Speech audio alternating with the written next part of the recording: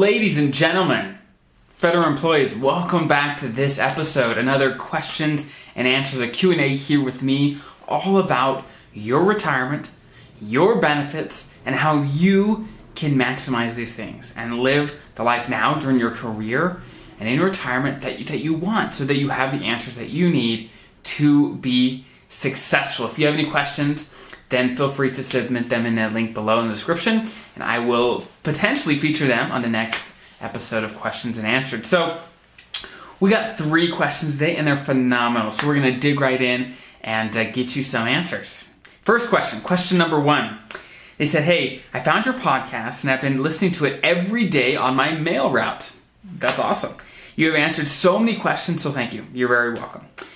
I will be 56 and have 30 years with the post office in 2023. Almost there, just a couple years. If I start hitting my TSP at that time, will I still have to pay the 20% hit that you talked about on your previous podcast?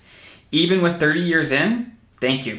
Okay, so this is a great question. This gentleman who works for the post office is saying, hey, I'm going to retire with a full retirement. I'm going to hit my minimum retirement age in 2023. I'm going to have 30 years. So I'm going to have all the benefits of retiring. Will I still have what I call the 20% hit or 20% withholding on your TSP withdrawal? So this is a great question. So actually, your TSP withholdings and withdrawals has nothing to do with the type of retirement that you retire with. Even if you have a deferred retirement, postponed retirement, early retirement, it really doesn't matter when it comes to the TSP. The TSP is almost like a separate entity and benefit where its own rules apply. And when I'm talking about the 20% withholding that comes when taking money out of the TSP, that is a little more simplistic than I'd like. There's actually a ton of rules on how much withholding they are required to take when you take money out of the TSP. But the vast majority of the times of uses that you, as my listeners, are going to be using, it's going to be 20%, okay? Now, you can always increase how much they withhold from your TSP withdrawals, but you can't decrease. So let's give a little background here.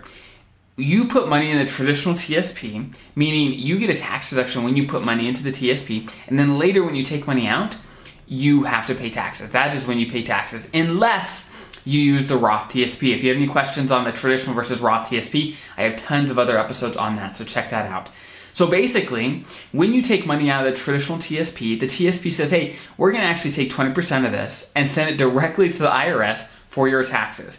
They are not saying that you're going to owe 20% in taxes. They're saying, hey, this is just our automatic withholding, right?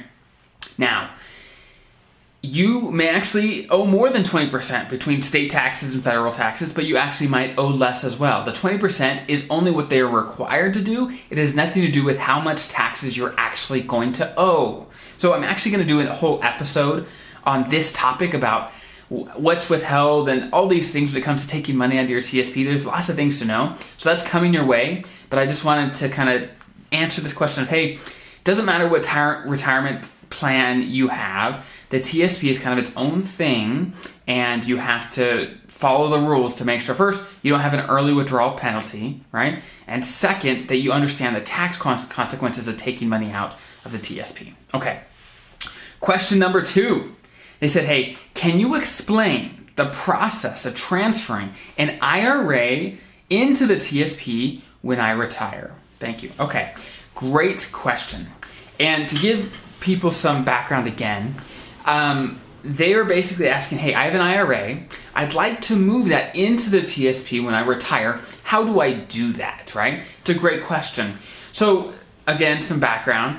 You can move traditional IRAs, 401ks, 403bs, other employer-sponsored plans. You can actually move those into the TSP if you'd like. It's not required, but you certainly can, okay?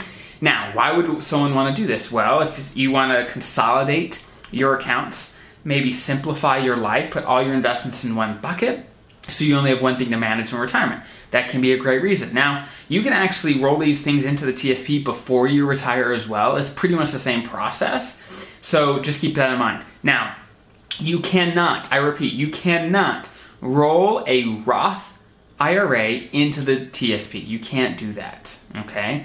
If there's Roth money in a 401k or 403b, then you actually can move that money over to the Roth TSP, but a Roth IRA cannot be moved into the Roth TSP. That's just the rules how it's set up right now, so keep that in mind. Now, when it comes to the actual process of doing this, basically there's a form that's called the TSP 60, and that form is the form that you'd use to make this transfer. And often you work with whatever institution your money is at right now, and you have them submit the money and any paperwork they have, plus the TSP 60 to the TSP, and that's normally how it works. But again, it depends on which institution your money's sitting at. So call them up, ask them what the process would be if you moved your money over to the TSP. Also call the TSP, see what documents they need. It can get a little hairy, but it can be really, really nice to have everything in one bucket. So something to keep in mind. Okay, but again, when it comes to where your money should be, the TSP or an IRA in retirement, that is, again, another long conversation, which I have done a number of videos and podcasts on, so definitely Google those and you'll find them.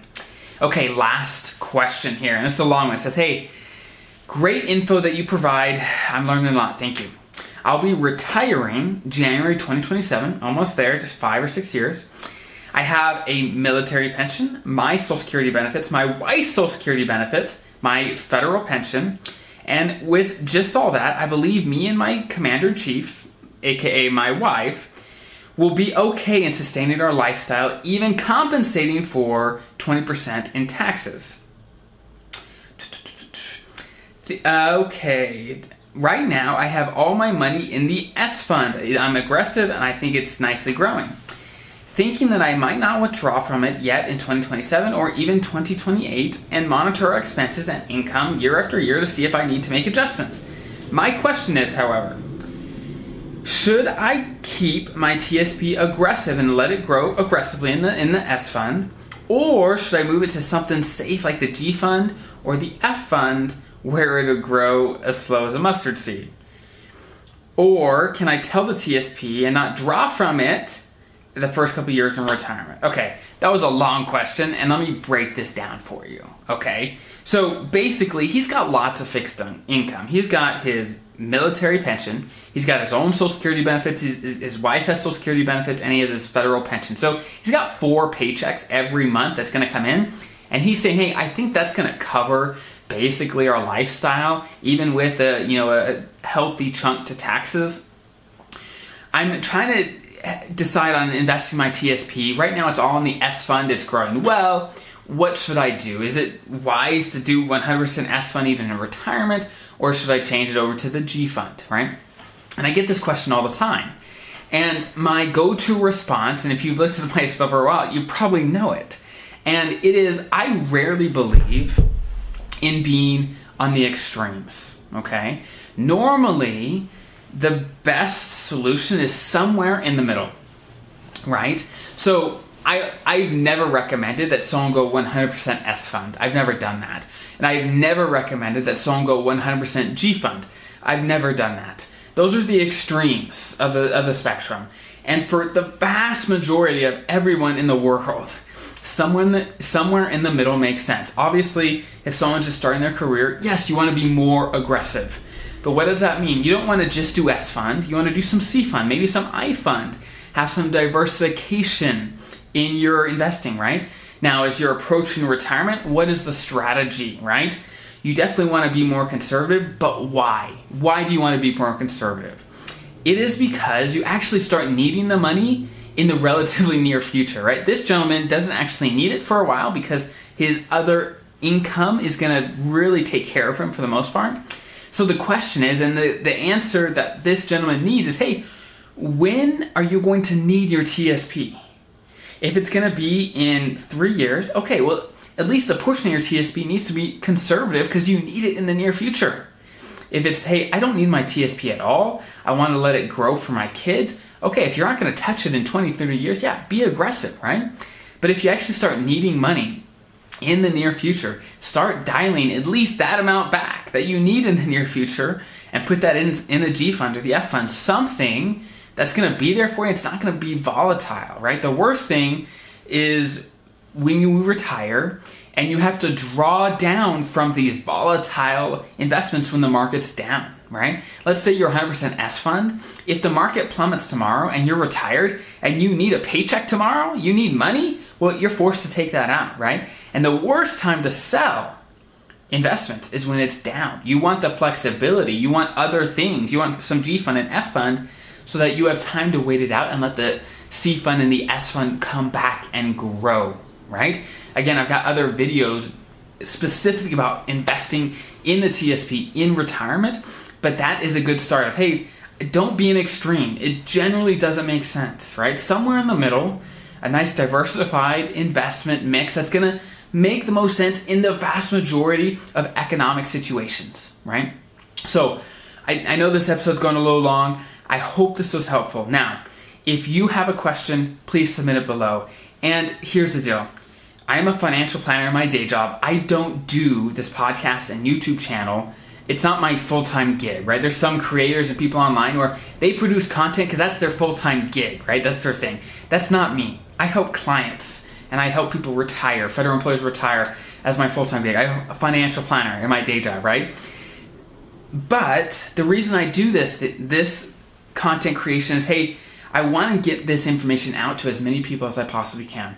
And when I see people engage, when I see people, hey, they like the video, when I see people subscribe, when I see people that they listen to the podcast, whatever it is, I say, okay, I want to focus my attention on the types of content and the things that people are really getting the most value out of. So if you're getting value from this content, you say, hey, I want more of this, then please engage, please subscribe, please give these videos thumbs up and listen to more podcasts. Because by doing that, it tells me when I look at the numbers of things that I say, okay, people are really enjoying this type of video, or people are really enjoying the podcast. Okay, I'm gonna put more time and energy into making that really good.